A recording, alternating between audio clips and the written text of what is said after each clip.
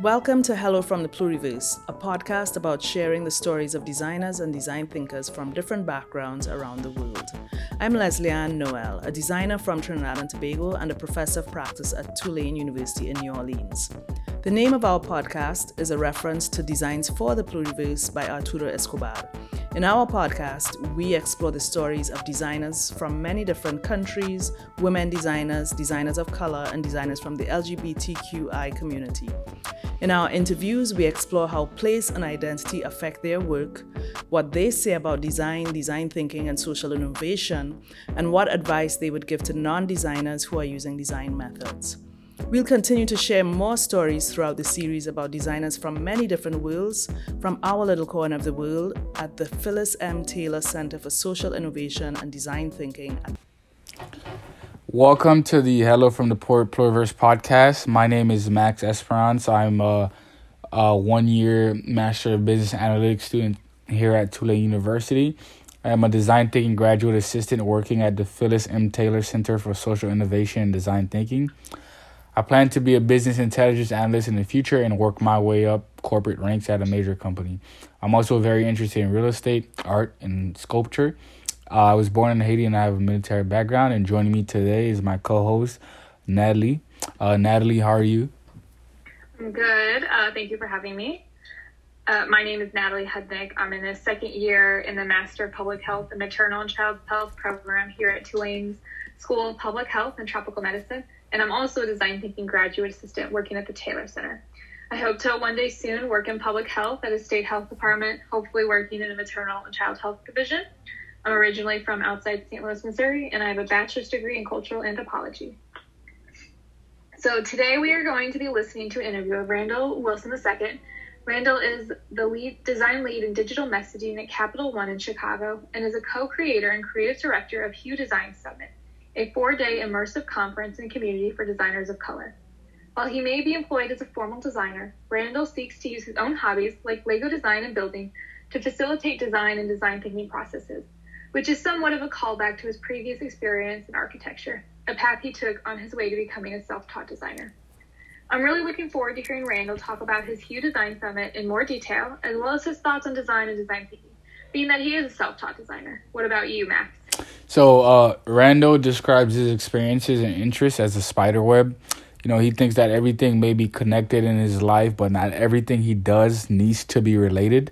So I'm looking forward to hearing him describe this spider web that is his life. So without further ado, let's have a listen. Self-taught designer. I was in college for architecture. Went ahead and after I decided that architecture wasn't where I was gonna go in my future, I just went ahead and got the degree. But pivoted towards the end of my college career and right after. So now I'm a UX designer at Capital One. I also, you can say play with, but that makes me sound like I'm 12. I'm a Lego enthusiast in my spare time. So myself and a friend of mine, we started making hip hop themed Lego pieces a couple years ago. And also on the side, I helped found the Hue Design Summit. I'm sure, did Dr. Leslie tell you about that? No? Okay. Well, she was there. Oh, really? She was there. Yeah, she came and presented, and she had a really good presentation. I enjoyed it. She closed it out, actually. So, She doesn't tell us these things, but I know she's really credible, and she'll probably see this when I send her the recording. She's too humble. She's too humble. Like, she was like, you know, it's just Leslie. I'm like, no, it's Dr. Leslie, because you earned it. So yes, it's a 4-day unconference for designers of color in Atlanta. So it's supposed to be intimate and introvert friendly. It's small by design because it's not our day job. So we have to make it at a scale that is both accessible and small enough for us to handle. Okay. But also it's supposed to serve as more a place to have more meaningful relationships and connections with people. In addition to skill building and professional development. We have it in a house, not in a regular conference hall. Mm-hmm. So, and then, we get speakers like Dr. Leslie to give presentations or workshops for the attendees that are there. They range from, early career, like entry level to, well-established veterans. So that is the summit. I'm a design lead for outside of Capital One. You may just say the email team, but inside we're digital messaging because we do more than email. But for shorthand, I work on the email team at Capital One, and I've been there for over 8 years. I'm in Chicago right now. I've been here for 2 years, but I lived in Richmond, Virginia for 6. This is actually kind of like my first real job. Cause like a couple years after I graduated, I was still like underemployed, but then, randomly got this job and then stayed with the company ever since. First time I've heard of design thinking, I think was a couple years after I started the job, at Capital One. We had an all-day workshop. And they gave the prompt of giving somebody a gift. So you had to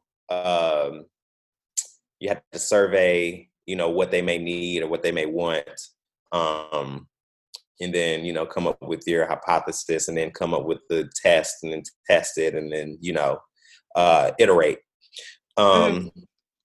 So that was my first time coming up against it. What is my personal definition of design? My personal definition of design. See, now I feel like, because you're in college, and I'm supposed to be this young professional that I'm supposed to have some like high falutin thoughts about design. Sometimes I think of it as it's a way for us to navigate the world, because navigation without design is kind of, you're just aimlessly walking or aimlessly interacting. We use, the way that we use convention to get around where we are, right? So like signs, how books are, I guess, written or created, or like DVD cases where you expect to see things in certain places if you need to scan it, things like that. So I think it's artful translation, if I had to boil it down into words. Yeah, and make it a little prettier if it's that, because sometimes design isn't necessarily aesthetic; it's also like how it works. Yeah. So, right. So it's I think in that case, artful translation still applies. It's supposed to remove as much friction as possible in the way that we see and touch and interact with the world. How does design help me? Design or design thinking? What do I got here? Design thinking. Design thinking. I think it helps to level set and set expectations. Not only with myself and my team, but other teams that we work with. Yeah. Teams that may not be immersed in the world of design, such as product teams or tech teams, or anybody that is not driven by the disciplines that we work under.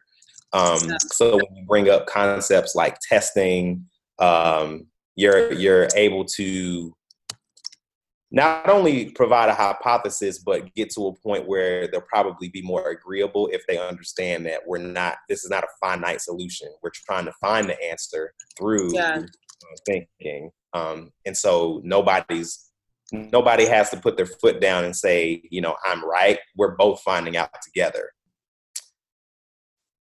Place I can speak to both in context and also concept, if that even makes sense. I can't create a lot of good stuff if I'm not inspired by the space I'm in the place I'm in. It's one of the reasons why I wanted to move away from Richmond, Virginia, where I was living. Going from Atlanta to a small city like that, I wasn't really fired up to come up with the best things, even not necessarily in work, but just, I like to create. So having something to inspire me wasn't really present in a place like that. But also in terms of context, being in a major like architecture, you learn how to design within the fabric of a community or a neighborhood or a place that you're in, either fitting into the fabric or deliberately contrasting. So that competency has stayed with me through architecture school into UX. Because you're designing a thing to go in a specific place to do a specific thing, and you can't do that in a vacuum. You need to understand the surroundings and the conditions under which you're creating something. As far as identity, giving voice to perspectives that aren't traditionally seen in design. Just by virtue of my background being a Black designer. There was a census that came out earlier this year, like Black designers make up 3% of the workforce in design, right? So, but that, I don't think it was, every single designer in the country didn't take it, 9,000. And it was voluntary at that, but just being able to be in the room and say, hey, think about this, or something that I think of if I'm trying to articulate a point of other, and not just my background, but other like populations and demographics and backgrounds that aren't accounted for in maybe product design or messaging or anything like that. Like, dyslexic people, how do we design emails that they're able to consume and not have difficulty reading? Things like that. As far as identity affecting how I design, I think the most salient example of that is the Hue Design Summit that I mentioned at the beginning. Just creating that space and facilitating dialogue and providing a place to grow skills and build connections that will ultimately benefit everybody involved. Having a network of people that you can call on, even if it's not for a job, if it's a project, or if it's, just picking somebody's brain, that I think came out of an innate need to have a place in the world of design. So that probably is the most obvious example of identity affecting. I think it's, but also like building connections in ways that people are comfortable doing. Right. And not just doing the regular old, name tag, walk up to somebody and say, hey, how are you doing? I do this. And not have it be so transactional, but more inquisitive. As in my experience, in the summit's experience, how we started off is the first day isn't programming. It's a welcome dinner. So you meet people without any airs of design. So you hopefully get to know somebody as a person before you see them with any lens of what their skills are, what they're good at, what can they do for you, so that you're able to relate better. I've heard it described as a conference / family reunion / cookout / camp, right? So it's doing all of the things that we want it to do, and provide a place for people to not be so intimidated if they feel like they're not, a real designer, whatever that means. If they have imposter syndrome, come join a full room of imposters. Design thinking to me is what the process should be, and then design is the output. Because process is where the value is. You can't design something and say, here, like I made something valuable, but how do you know that it's valuable? What did you do to get to this point? What informed the choices that you made as far as like color theory? If you're talking about something aesthetic, color theory, typography, photography, what are the emotions? What are the intentions behind your work? And how do you, whatever you intend for that thing may not be how everybody interacts with that thing. So that's why design thinking is important, to really understand users or customers, and have an informed opinion and a hypothesis.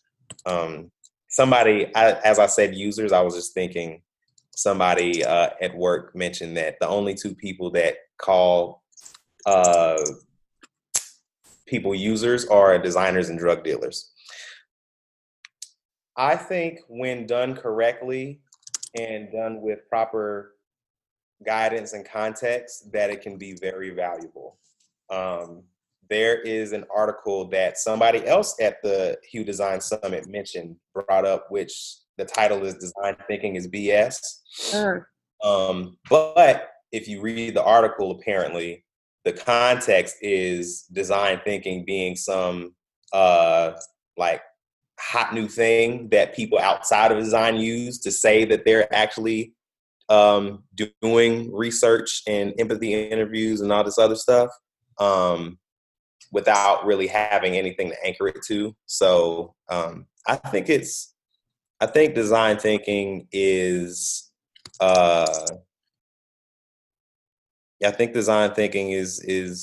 like I said, valuable. Do not work off of your uninformed opinion. Don't say, this is what I think it is. This is what I think the answer is, and steer everything to that answer. That's called confirmation bias. Come to the challenge from a place of curiosity and transparency, and the knowledge that you don't know it all, and work from there.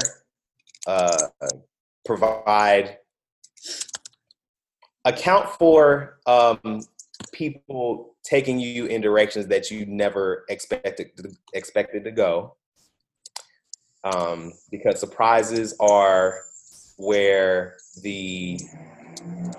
either the edge cases are, or depending on how much feedback you get, where the real problem is. Because the other thing too is you may think this is the problem, but through design thinking you may realize, oh no, that's the problem. If people outside of design were able to boil design thinking down into a non-abstract thing, right?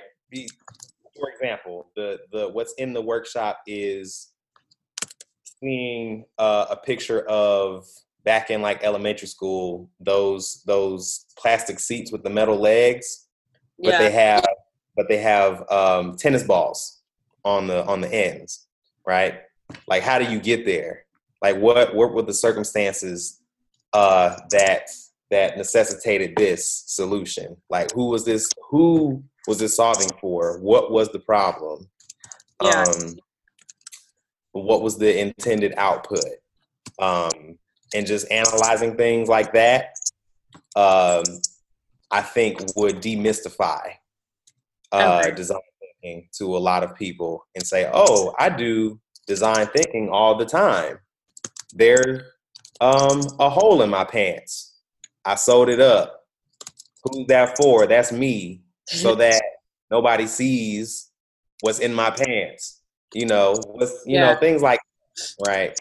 So I think yes, it can be used in different contexts in different industries. But again, I think coming to it from a place of curiosity and openness, and not thinking it's this like large thing can make the access point much more, make it more accessible. When you embark on a process of design thinking, you cannot be too confident. Yeah. You can't, like I was saying earlier, you can't come to it from a place of, oh, I'm going to prove why I'm right. Humility and curiosity, I think, go hand in hand, because you're disproving your own biases, perhaps, but also hopefully learning to delve deep into the other end and figuring out, why that thing is the thing you need to be chasing instead of your thing. Let's say I want to honor the DJ Jazzy Jeff and the Fresh Prince from '89 in Lego. Like, because of they boycotted the Grammys because they didn't televise the first rap Grammy, so they didn't go. So what does that look like? Like, who am I solving for? There's no user per se, but it's about how do you convey the idea as clean as possible without you having to explain it. So does that look like a Grammy throwing through a TV? No, not necessarily. Does that look like building, the set from the video with all the different spray paint? No, that's too expensive. So then you get to the crux of the matter is that they weren't there. So then you end up building like empty seats, right? But in order for the concept to really sing, then you need to put some motifs in the seat so that you know that it's related to, those two people. So in this model, I have a set of Porsche keys and a large watch that are from the video. And then in the other set, I have two vinyls, for the DJ on the turntable. So, but I also built the Grammy too. Yeah.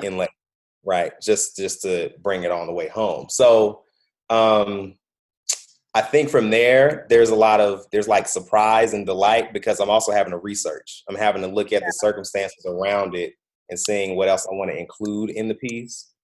And seeing what's relevant, what's not relevant. How can I convey this idea in as few pieces as possible, while still maintaining maximum impact? So I think as far as how design thinking, inspires me, that's kind of a little bit of how I use it in Lego stuff that I do. Who inspires me in this field? There are different like Lego designers that inspire me. If there's a guy that's local. There's a few guys. But as far as like proper design, that's always been a hard question for me because I've been a self-taught visual designer. So I've not really had the industry knowledge to say, oh, like I want to follow more of this person or I want to see what they do. That's never been of interest to me. Maybe that's a gift and a curse. But that's also why I put the summit on. Yeah. Because I'm learning too. Like I put this on so I can know like who the canonized designers of my time and before my time were. Yeah. So that I kind of look into work more deeply. I've never been one to look at my career in a linear fashion. Like I want to go from here to here to here to here. I look at my experiences as a spider web. So like if I'm in the middle, it's fine. It's 5 o'clock. It's all good.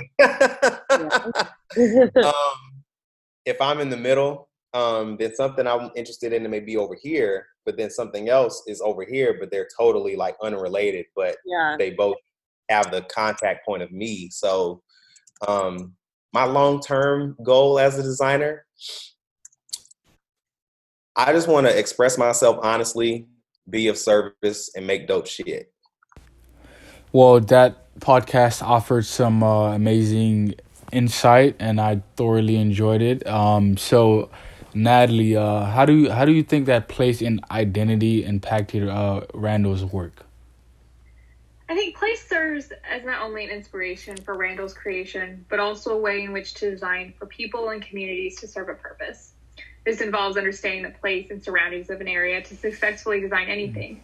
And then Randall's identity as a Black designer is critical and at the forefront of any work he does. The Hue Design Summit came out of this intersection of design and his identity, as it helped to provide a space that could facilitate dialogue, grow skills, and build connections among other designers of color. So, Randall's identity and experiences have largely shaped his career and interest in the design realm. Above all, he values finding inspiration in all places and contexts, and he uses this to shape his individuality and design.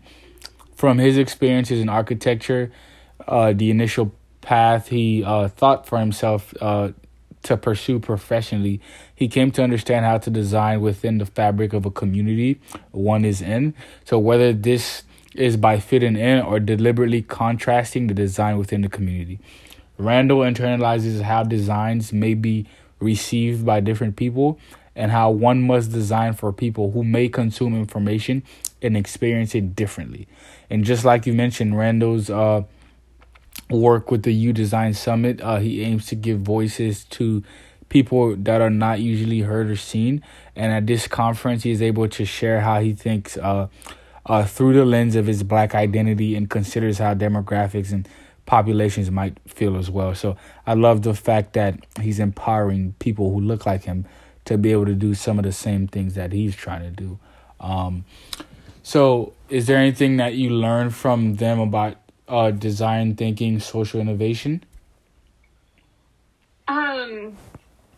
Yeah, I think he made some really good comments about assumptions on value aren't based on the final product. They're based on the steps and decisions you made in the process of designing that product.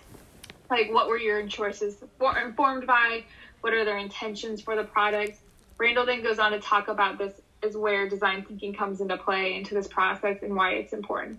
Design thinking helps to understand the user's wants and needs, and so those things can then go into the decisions made in the process part of designing the product. So I completely agree with you, Natalie. You hit the nail on the head.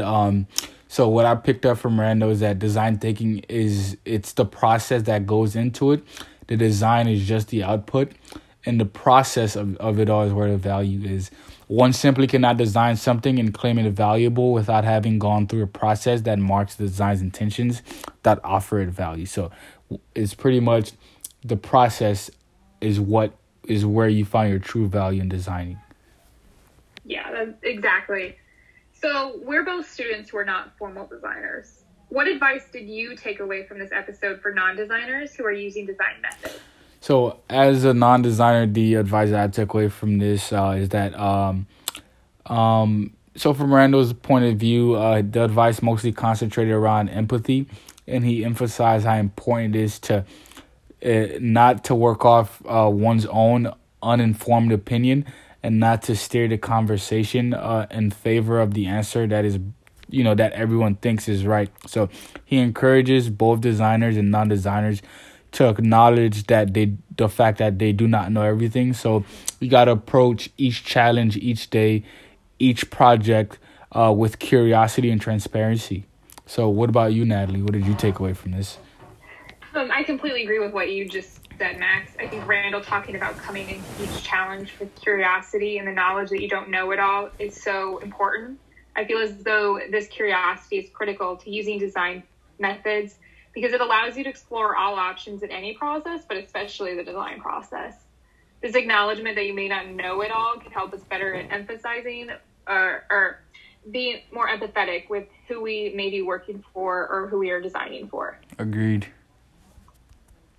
Was there anything that surprised you that you didn't agree with or that inspired you?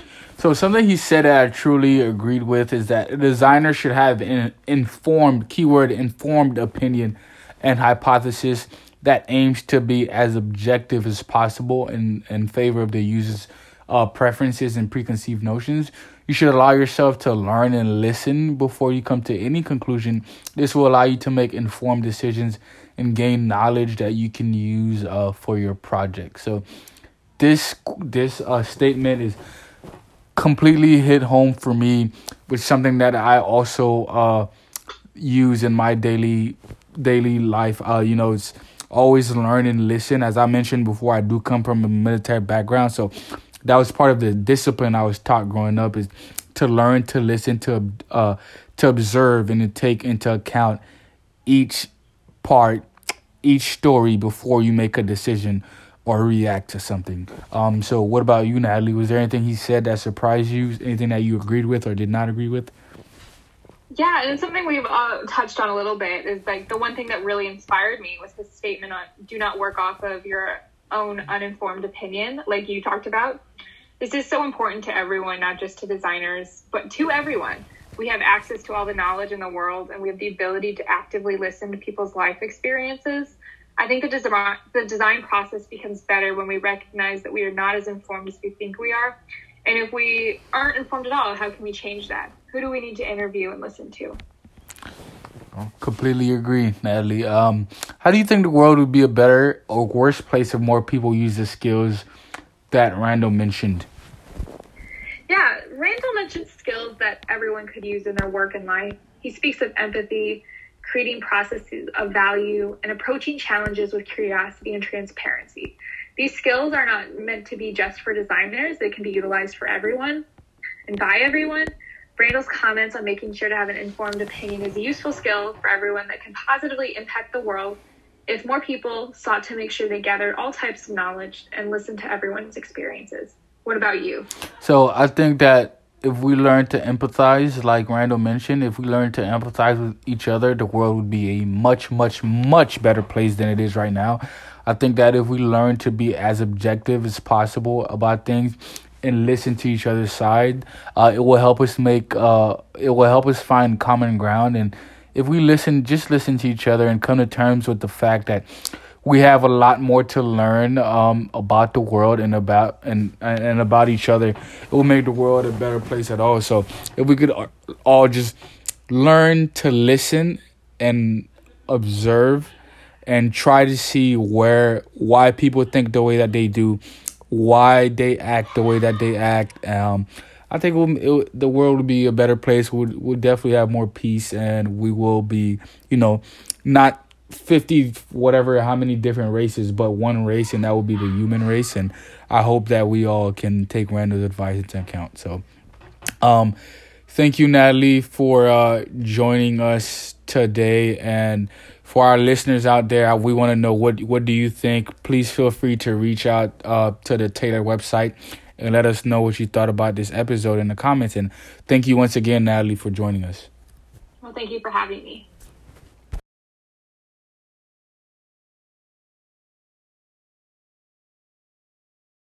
We hope you enjoyed this interview from our Hello from the Pluriverse series.